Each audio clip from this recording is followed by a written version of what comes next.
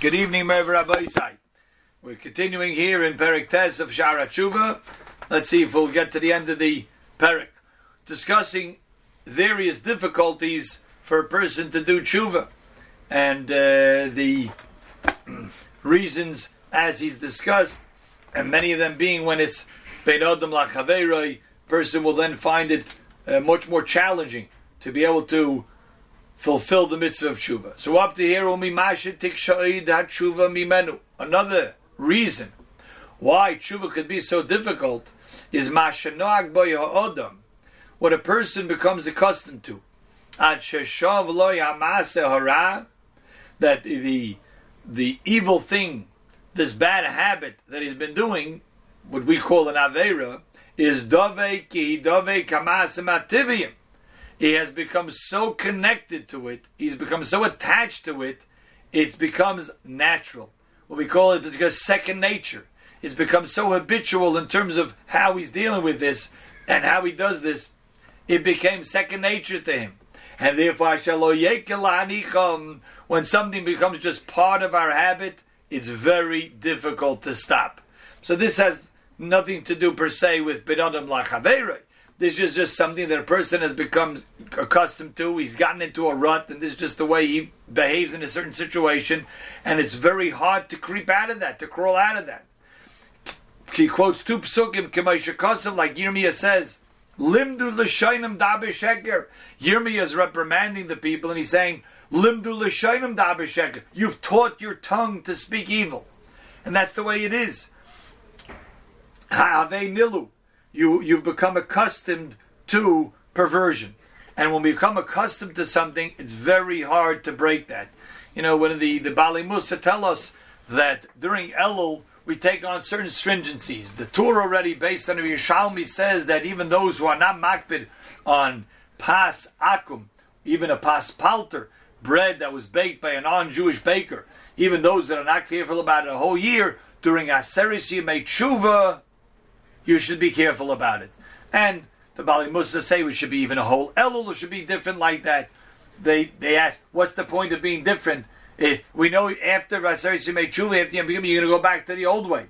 The answer is because it is a process of breaking our nature. That's what it is. It's an activity that we're doing to try to break our nature, try to break the routine of something that we're doing, perhaps, which is not correct. Because once we have this routine, once we become habitual to it, it's very hard to break. V'omer, as he quotes the pasuk, could a person whose skin is black, could a black man change his skin? V'nomer chababaroisav, or a leopard, its spots. In other words, if it becomes so natural, and if a person is just wearing it on his skin, he has transformed himself to be a certain way, it becomes very difficult to change. A leopard can't change its spots. So too, a person who has become so accustomed to doing certain aveiros, it becomes very hard, challenging to change it. It's not impossible, it's not insurmountable, but it is more difficult. And the Chavos HaLevavos is presenting this in order to build up what we have to do in these situations.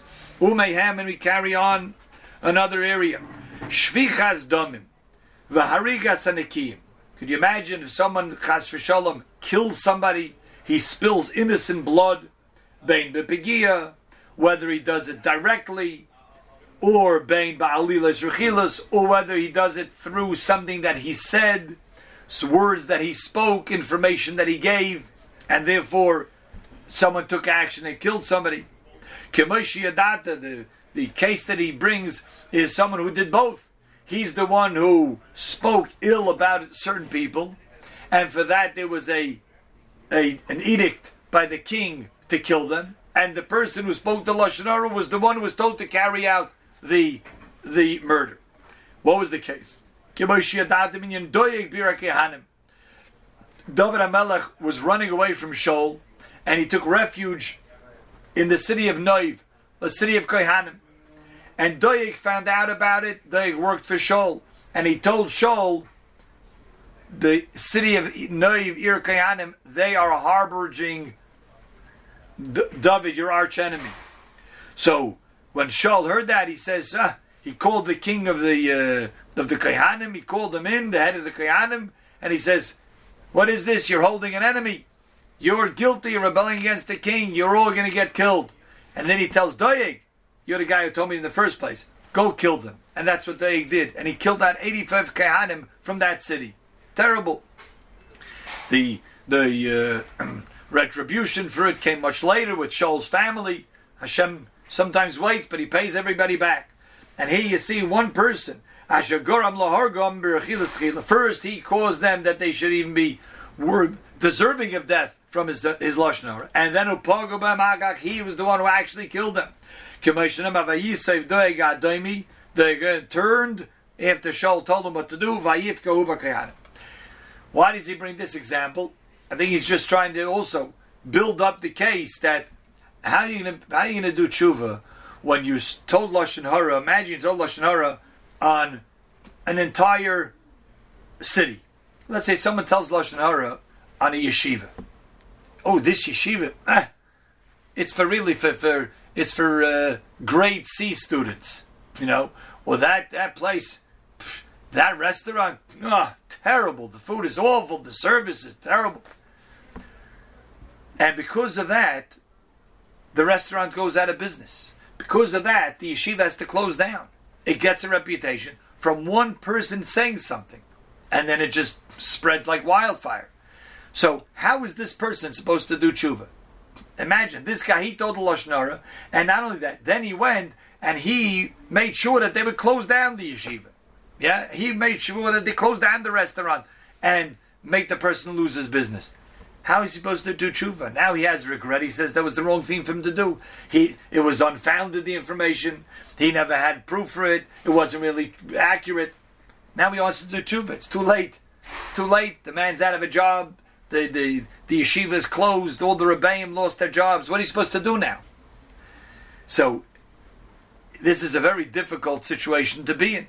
Chavos Avava says, even such a case where it's very difficult to do tshuva, we shall see tshuva is still attainable. Let's move on to another case, and yet another area. He spoke ill about somebody else, and because of that, this person lost a tremendous sum of money. Certainly we understand that tshuva cannot work for this person until he appeases and begs his friend for forgiveness.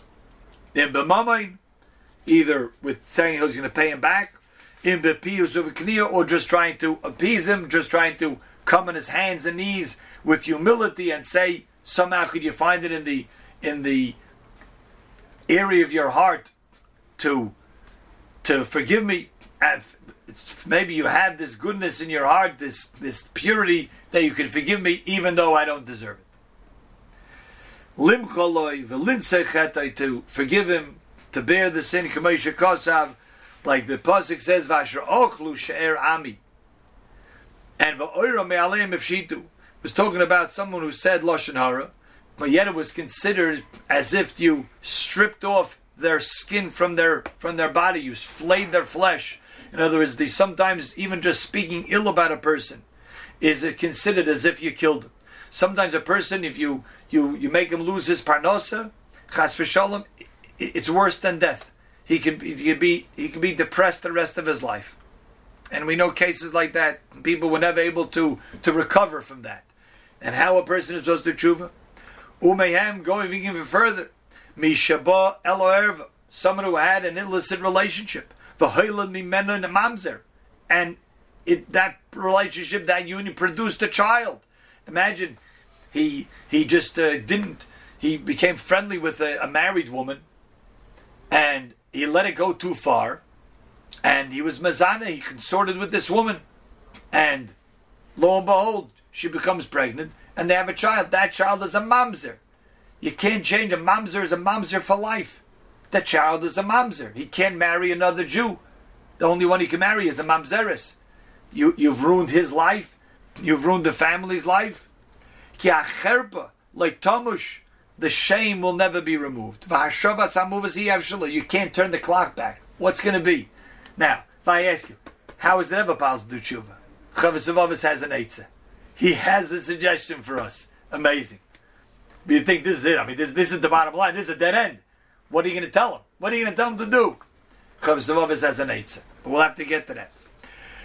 But it seems very difficult because it's just a tremendously exaggerated sin. It's like a raging, burning fire. You've rebelled against Hashem. Kibonim zoram yolodu. In what way? You've given birth to foreign children. In other words, mamzerim. And finally, umehem. I don't know if we're going to get through the whole parak over here. Umehem. Mi she'ergal l'shayna l'chazev u'lesaper b'gunus b'nei adam. Someone who has become accustomed to talk derogatory about people. U'ledaber b'hem. To speak ill about them. Ve'inenu yochol lamed al zeh. And there's no way he could really try to repair it. Merubai. Because it's been so extensive. I mean, he's talked for years about so many different people in so many different capacities. How in the world is he supposed to do tshuva? I don't even know how to find where to even start to find the people to ask him mechila as a basel. It's just limitless. He forgot about half the people he spoke about. But even though I may have forgotten, up there they didn't forget. It's all guarded. Because of Hashem has everything written down in a book. Never gets erased. It's there in the cloud. Never gets erased. And it's backed up also. They have a good backup system over there. In case all the computers break down, even if there was a blackout, in 17 states, they have a good backup plan. It's all there in the cloud. Never gets erased. The person spoke ill. The psukim that bring out this point. You see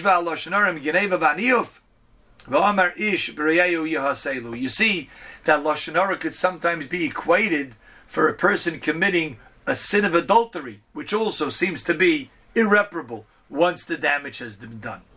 So, Chovos HaLevavos Hashem will see the next time another chiddush in where he says there's an area which seems to be going down a path that there's no point of return. For us, it will be a very big chiddush b'chlal in terms of how this is understood.